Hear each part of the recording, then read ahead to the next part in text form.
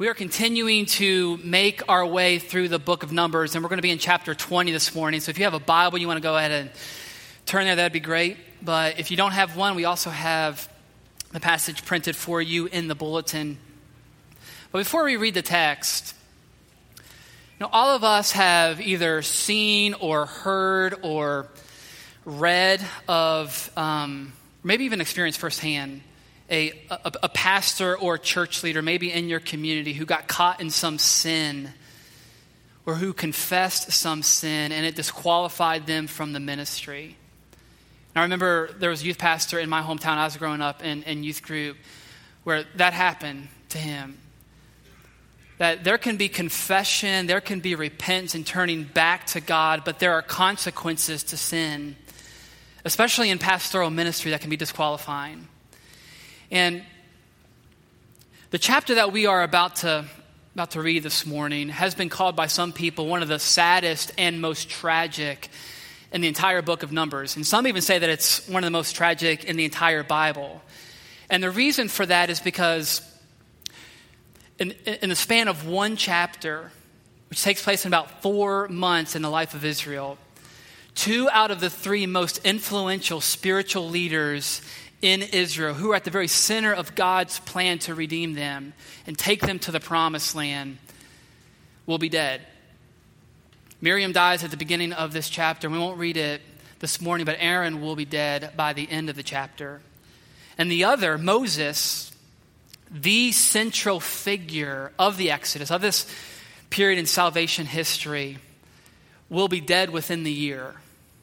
This is it's a sad chapter.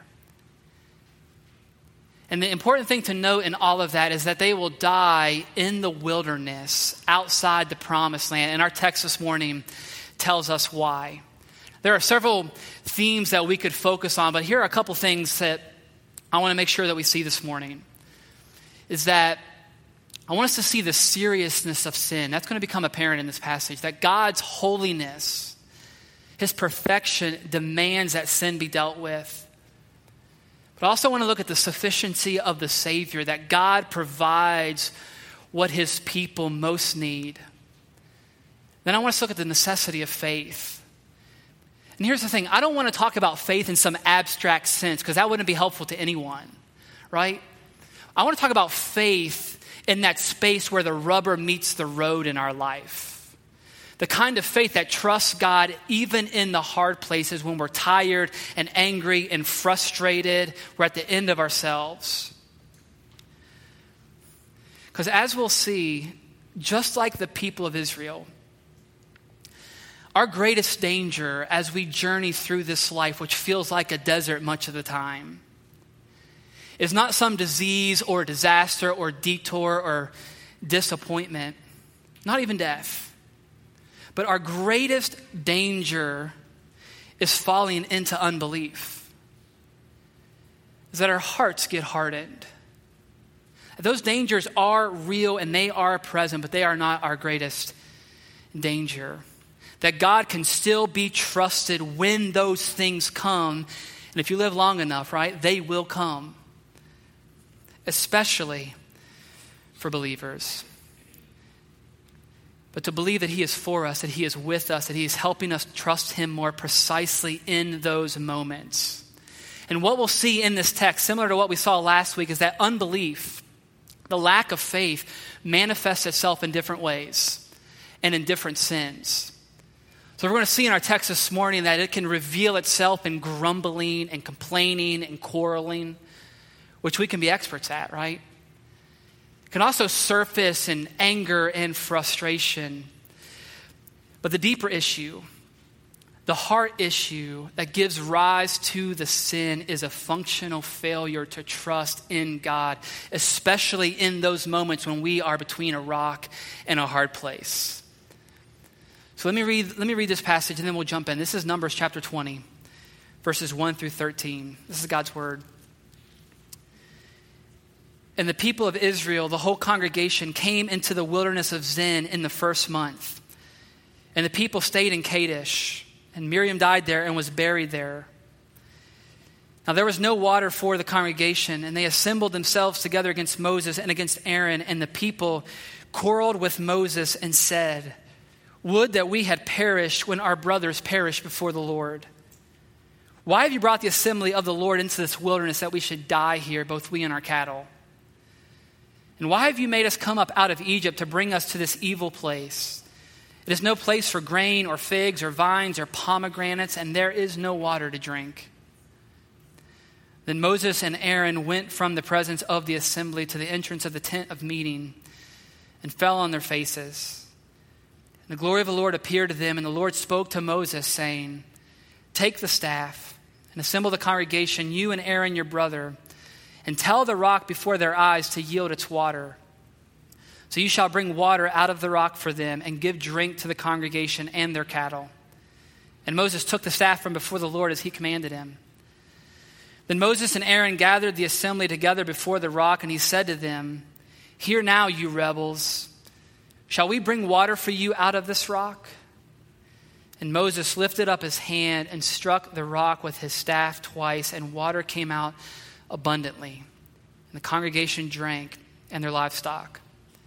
And the Lord said to Moses and Aaron, "Because you did not believe in me, to uphold me as holy in the eyes of the people of Israel, therefore you shall not bring this assembly into the land that I have given them. These are the waters of Meribah, where the people of Israel quarreled with the Lord, and through them he showed himself holy." This is God's word. Let's pray. Father, may the words of my mouth and the meditation of all of our hearts be pleasing and acceptable in your sight, O Lord, our rock and our Redeemer. God, we need your help this morning. We pray that you would come by your Spirit. Soften our hearts to hear your word. Give us faith, we pray in Christ's name. Amen. Have you ever experienced deja vu? You know what I'm talking about? It's one of those inexplicable things, right? You can't really explain it at all. It's like, you know you've seen this before. You've been here before. You've lived this before, even though you know you haven't. That's kind of what it's like reading the book of Exodus and the book of Numbers. There's lots of rebelling. There's lots of grumbling. It's like on repeat throughout those books. But there are also lots of God's great and merciful acts of salvation. And our passage this morning is no different. Now here's how I want to approach the text this morning. These are my main points. First, I want us to consider the setting of when and where this takes place in the story of the people of Israel. Then I want to look at the sin. I want us to think about it in terms of rebellion, because that's what it's called in other places. And I want us to look both at the sin of the congregation as well as that of their ministers, Moses and Aaron. And what we're going to see is that both of those are a result of unbelief. And then the last thing that I want us to consider is the Savior. So that's where we're headed this morning. So the setting. Every week as we look at these individual stories in the book of Numbers, it's important that we don't lose sight of the main plot, to remember where all of this is headed. And that's not only true as we read the Bible or read any other literature, but it's also true for life, that sometimes we are so fixated on the next step that we're taking in life that we forget where we're going. So it's important that we make sure we zoom out a little bit and consider the setting of what's going on here. Now, there's a lot, obviously, that could be said, but let me try to mention just a few of the big things. If you've been here these past several weeks, you've noticed that we're not covering every single chapter and verse in this book. But all the events in Numbers take place in the wilderness. And specifically, they take place in the desert between Egypt, where the people of God are in slavery under Pharaoh, and the land of Canaan, the land that God has promised to give them as an inheritance. Now, if you've been in church much, you'll remember that way back in Genesis, God makes a covenant with Abraham. And he tells him that he's going to have a son, and he's going to have descendants as numerous as the stars in the sky. And he's going to give them a land for an inheritance. But before all of that, they're going to be slaves in Egypt for 400 years. But God will not forget his promise. He'll come and he'll deliver them out of their slavery, and he will bring them into that land. But that wasn't the most important thing of the covenant. That wasn't the high mark. The greatest news of all is that God would be their God, and that they would be his people, that he would dwell in the midst of them. But that raises a very critical question that these first few books and the rest of the Bible seek to answer, and it's this: how can an infinitely holy and righteous and perfect God dwell in the midst of an unholy and sinful people?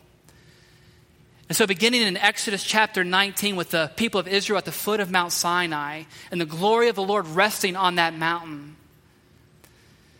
and all throughout the rest of that book and throughout the book of Leviticus and the beginning of Numbers, God, through Moses, gives the people of Israel his law.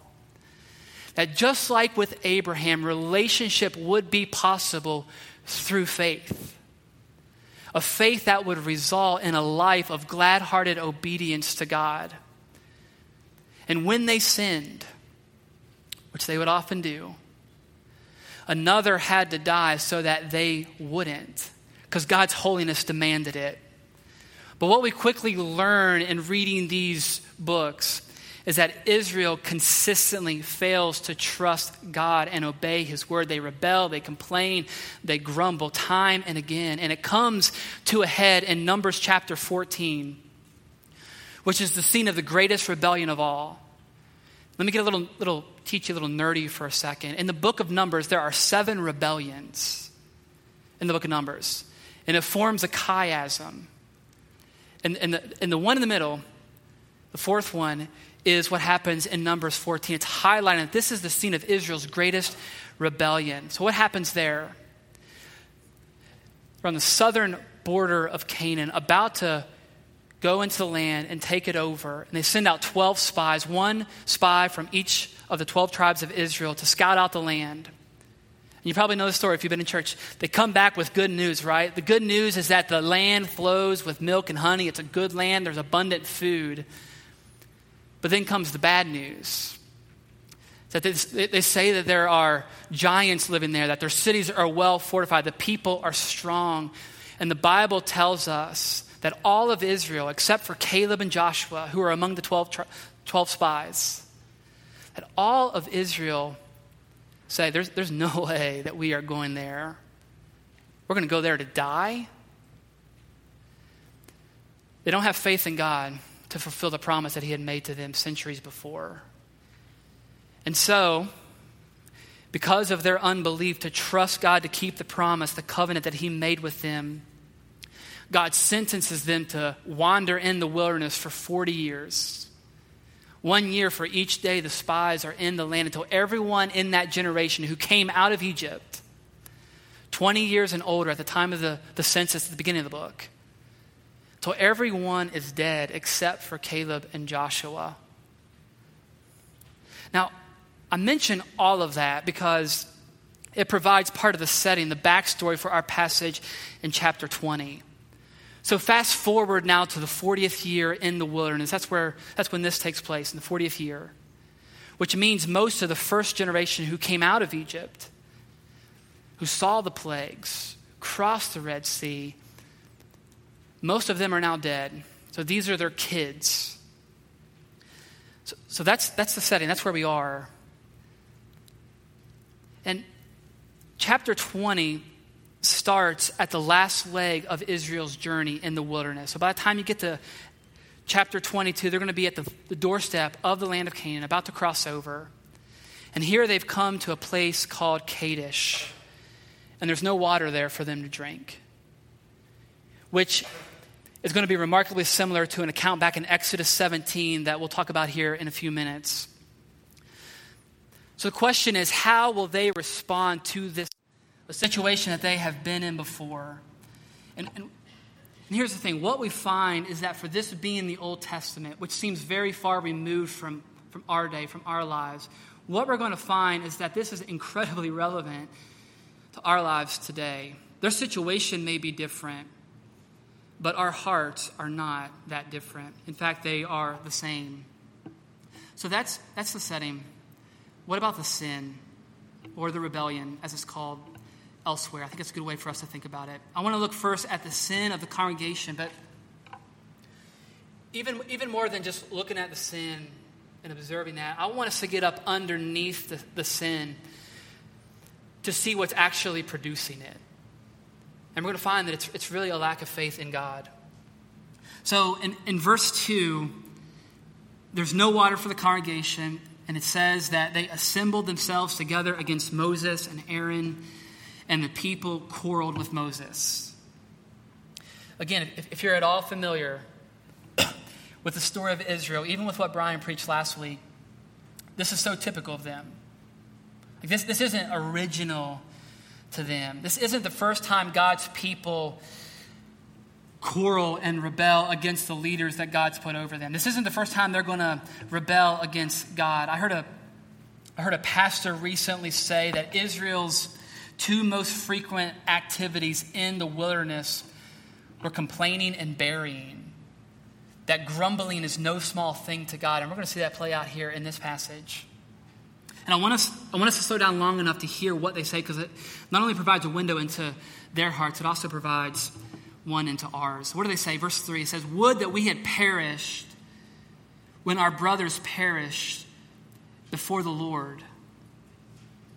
Now, this is crazy to think about, but they're likely referring back to what happened earlier in chapter 16, when once again there's a rebellion against Moses and Aaron's leadership, just like there is here.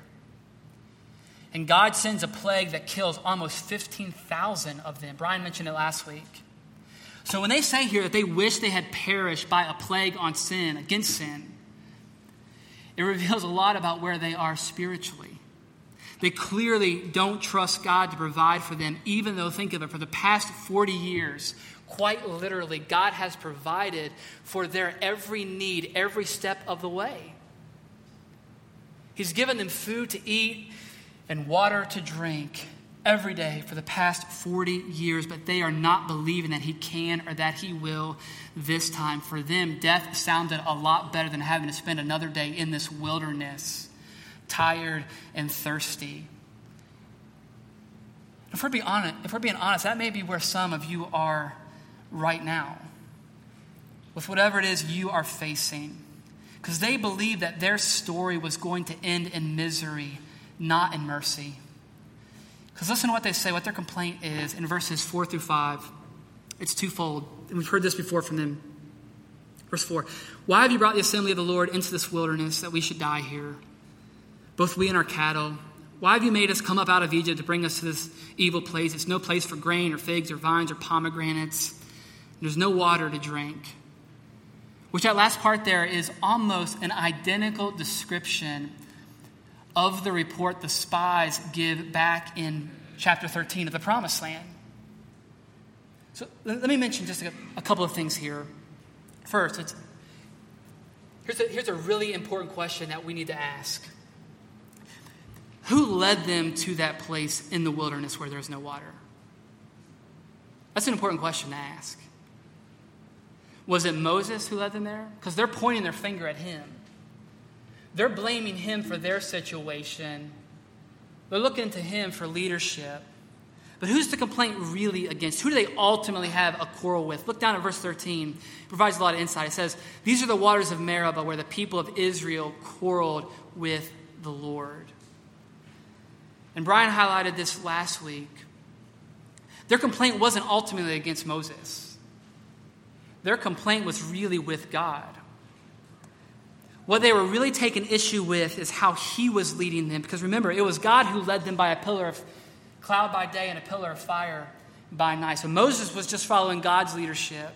And they may have had an issue with His leadership, but ultimately they lacked faith in God and His leadership, that He would take care of them and provide for them, that He had brought them there to that place precisely to show them that. If they would but look to Him in faith, they simply don't believe. And their unbelief manifests itself in quarreling and complaining. As we take a step back for a minute and we think about our own lives, what's our posture when we come to a dry land and the situation is hard and we feel desperate? Don't know where to turn next. Are we all that different from them? Is our posture one of faith and trust that God's going to provide what we most need when we need it most, that he'll continue to be faithful to us every step we take in this wilderness? Because he's been faithful to us so many times before.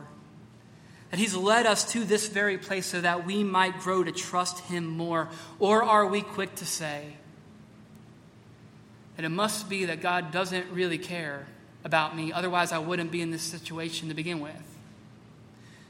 Or maybe that he's withholding some good thing from me, or he's powerless to do anything, or he simply doesn't exist.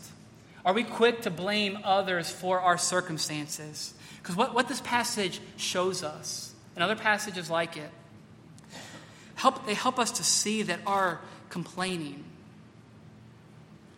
the vast majority of our complaining, is ultimately against God.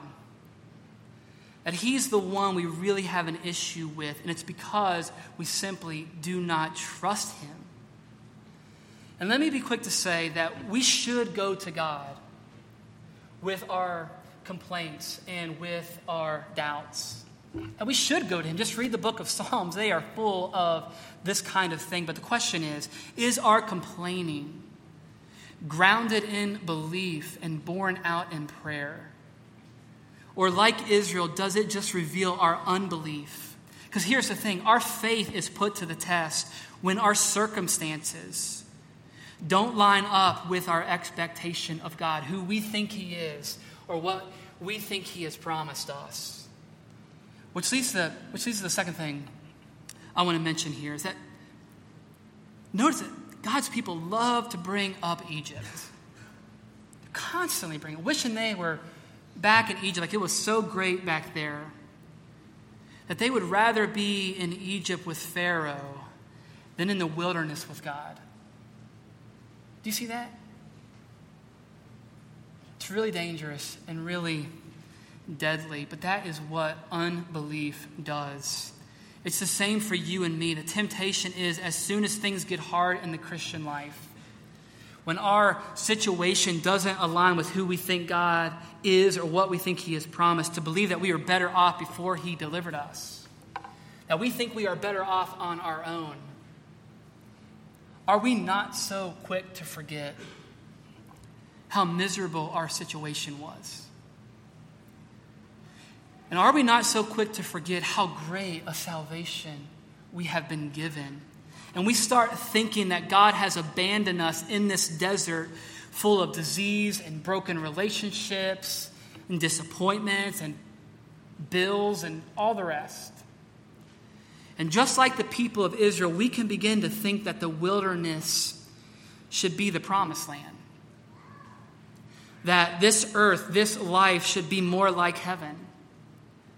And if we're not careful, we can start believing the lie that what God has promised us is a stress-free, struggle-free, suffering-free life.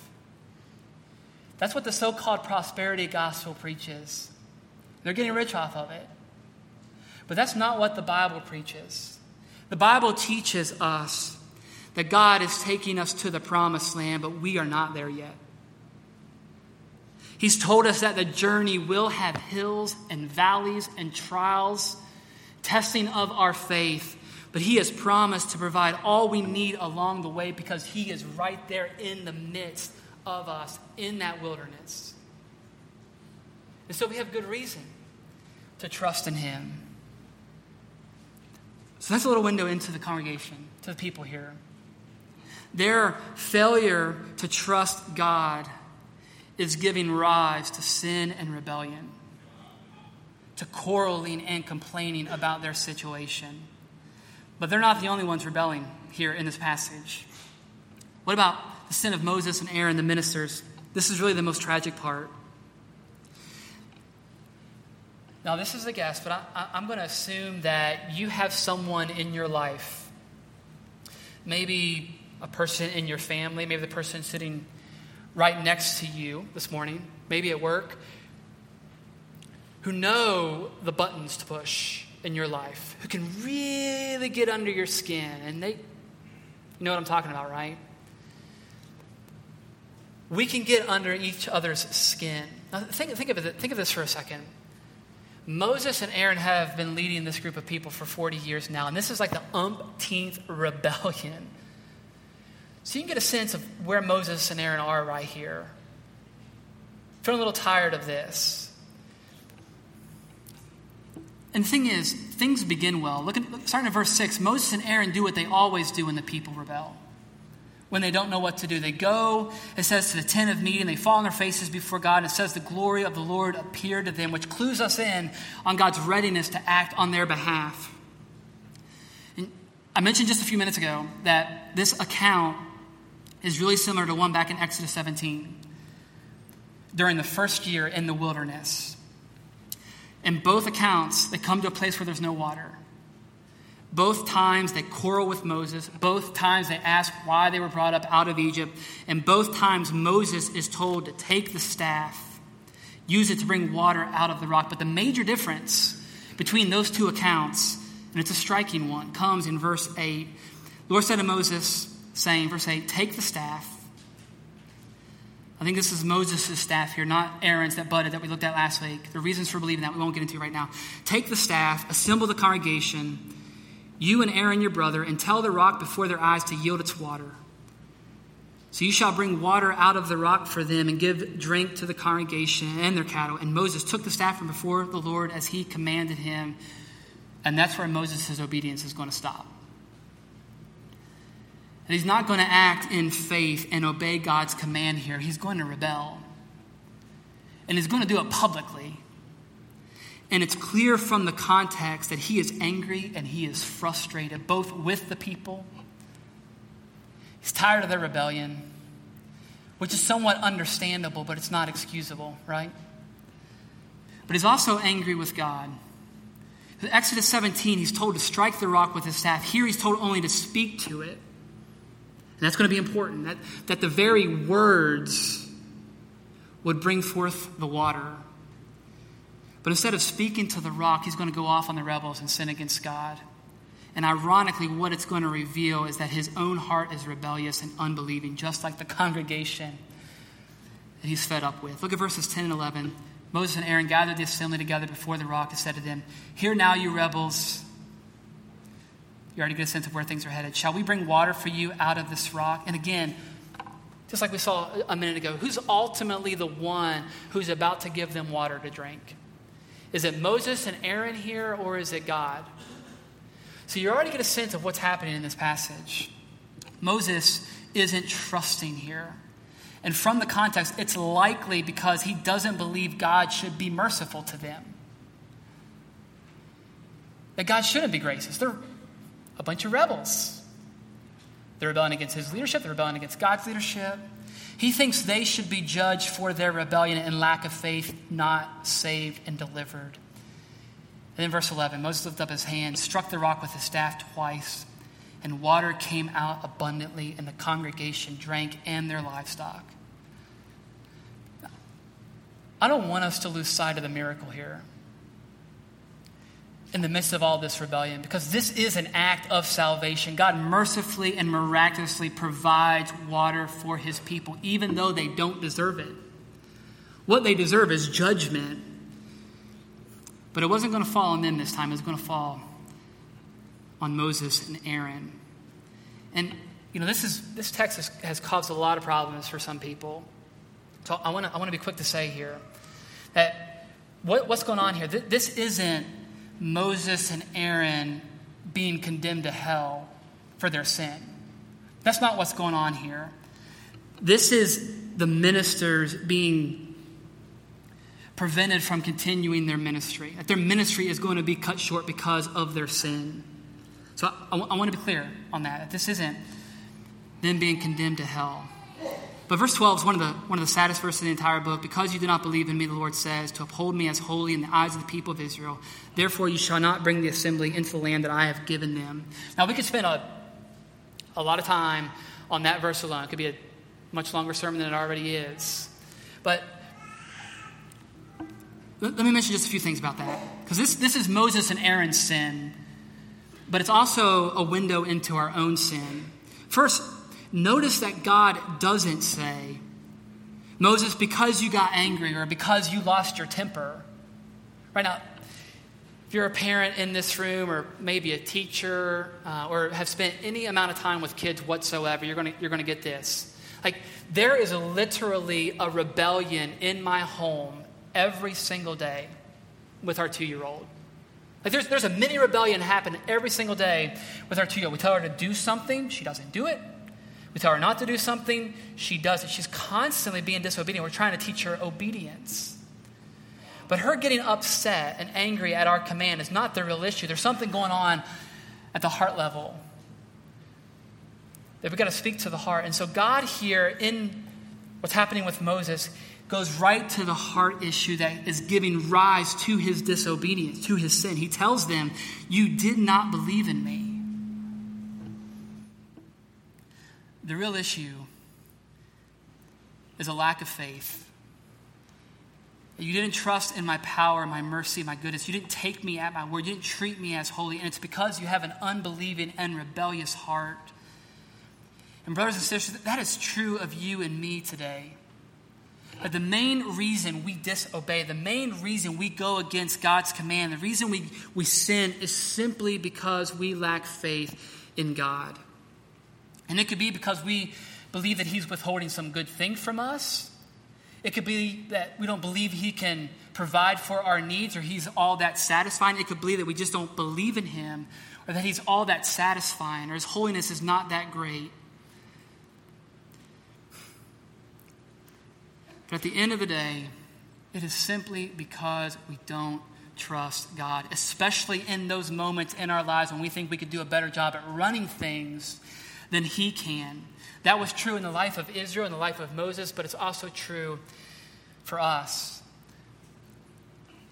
The second thing that this verse highlights very clearly is the seriousness of sin. And they will die in the wilderness. Their ministry will be cut short. And the reason is because God is infinitely holy. He's infinitely holy, and our sin is an affront to his holiness and must be dealt with. If Moses and Aaron had acted in faith here, if they had followed God's command, they would have magnified, they would have made much of God through their obedience. But when unholy people approach a holy God, what happens? God will show himself to be holy. Either by delayed judgment, which is what's going on here, or by immediate judgment. We see that in the book of Numbers. People die on the spot for approaching God in their uncleanness, in their sin. Because here's the thing. Like Brian said last week, we should be amazed that there is not a plague happening all the time. That it is a mercy that we all are not dead at the moment. So like the rest of the first generation of Israel, the judgment on Moses and Aaron is the same. They won't enter the promised land because of unbelief. It's an incredibly tragic story, but it's not hopeless. As I was thinking about this past week in preparation, I couldn't help but coming back to the fact that this is Moses and Aaron that we're talking about here. This is like the dream team of Israelites. These men were at the very center of what God was doing in salvation history for his people. From the plagues back in Egypt to the crossing of the Red Sea, to all the different miracles, to intercede on behalf of the people countless times. These men were at the very center of it. They were among the holiest in all of Israel. Think about it. Moses, in all the Old Testament, there was never a prophet like Moses, whom God spoke to face, as with a friend, not in riddles, but in clear language. Moses, who beheld his glory. And then Aaron, who was the first high priest, who once a year on the Day of Atonement went behind the veil into the most holy place to sprinkle blood on the mercy seat, to atone for the sins of the people so that a holy God could dwell in the midst of them.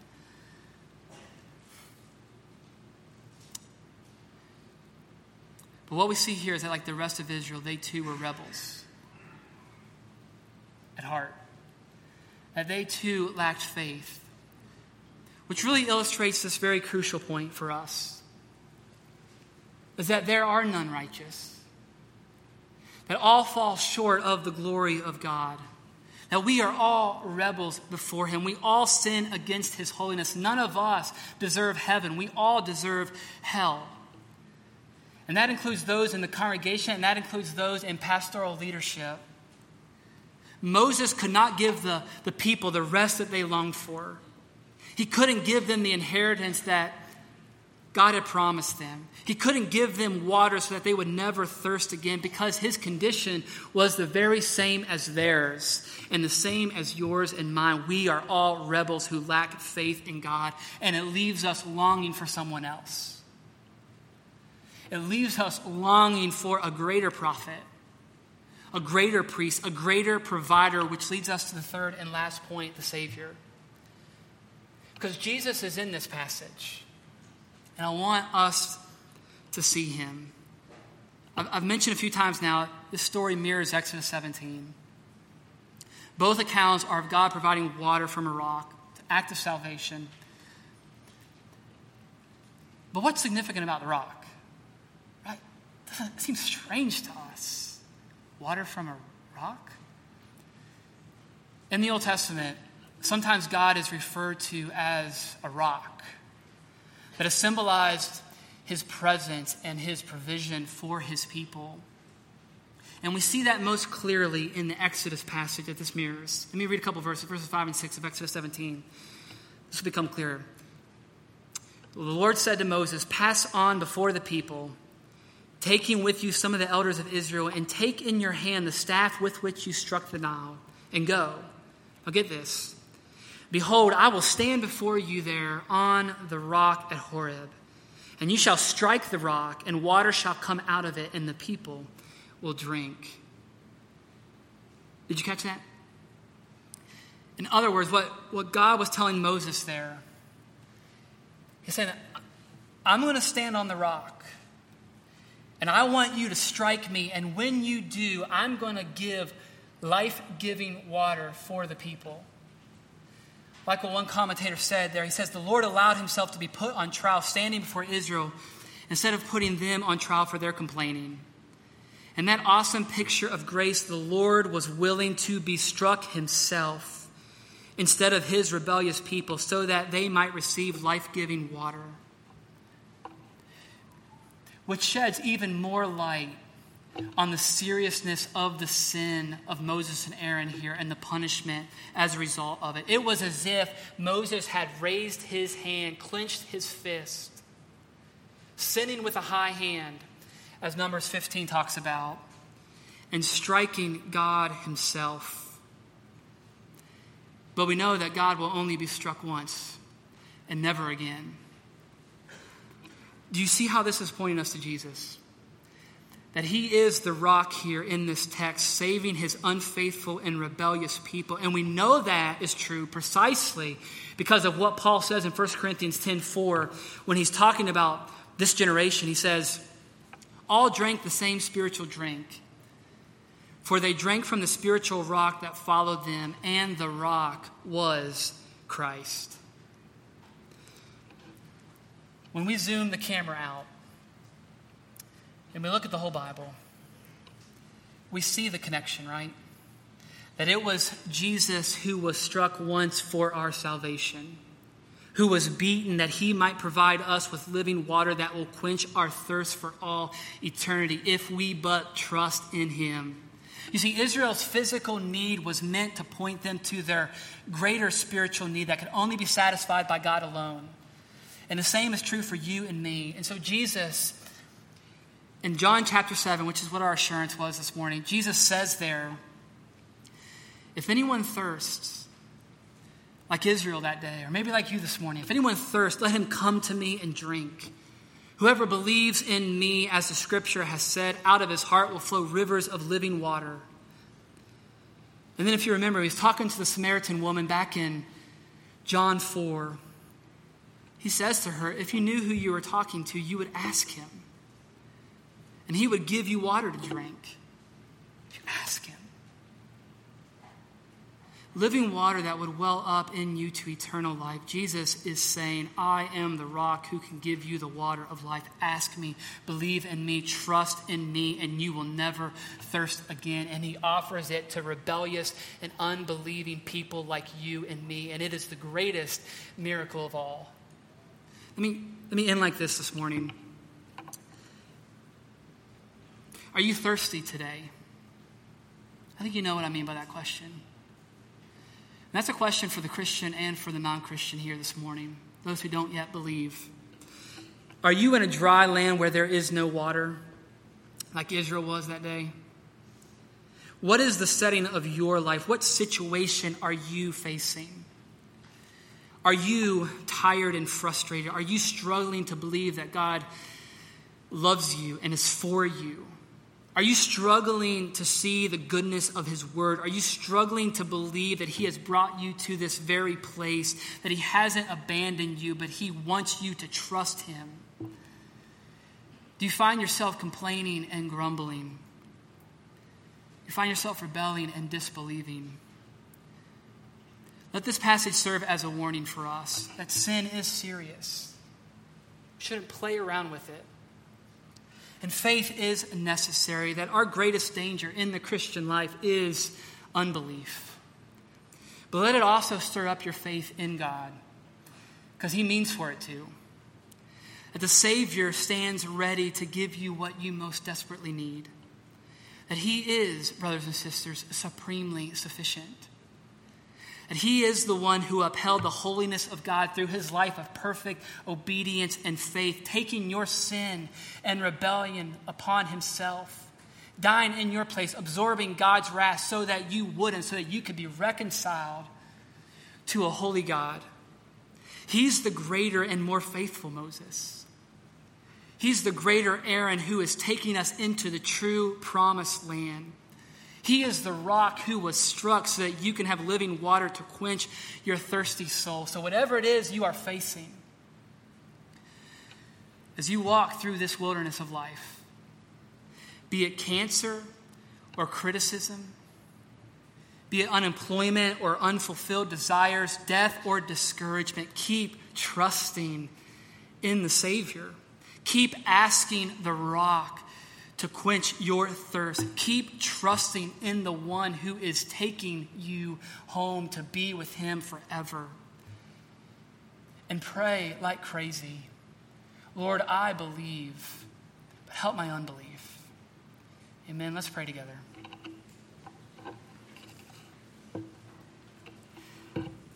Father, we thank you for your word this morning, because it helps us to see ourselves, and it helps us to see you. God, we are not that different from Israel. We are quick to grumble and complain, quarrel, because we don't trust you, that you're working for our good. God, we are quick to disobey your word, to go off on our own, to sin against you. We don't treat your holiness as we ought. And yet, God, in Christ Jesus, you've come in the midst of our rebellion, in the midst of our sin, and provided for us life-giving water that quenches our thirsty souls. And so, Father, I pray for all of us that we would look to you, whatever we are facing this morning, we would look to you as the source of our greatest good, that you would satisfy us with yourself. We pray it all in the name of Jesus, our rock. Amen.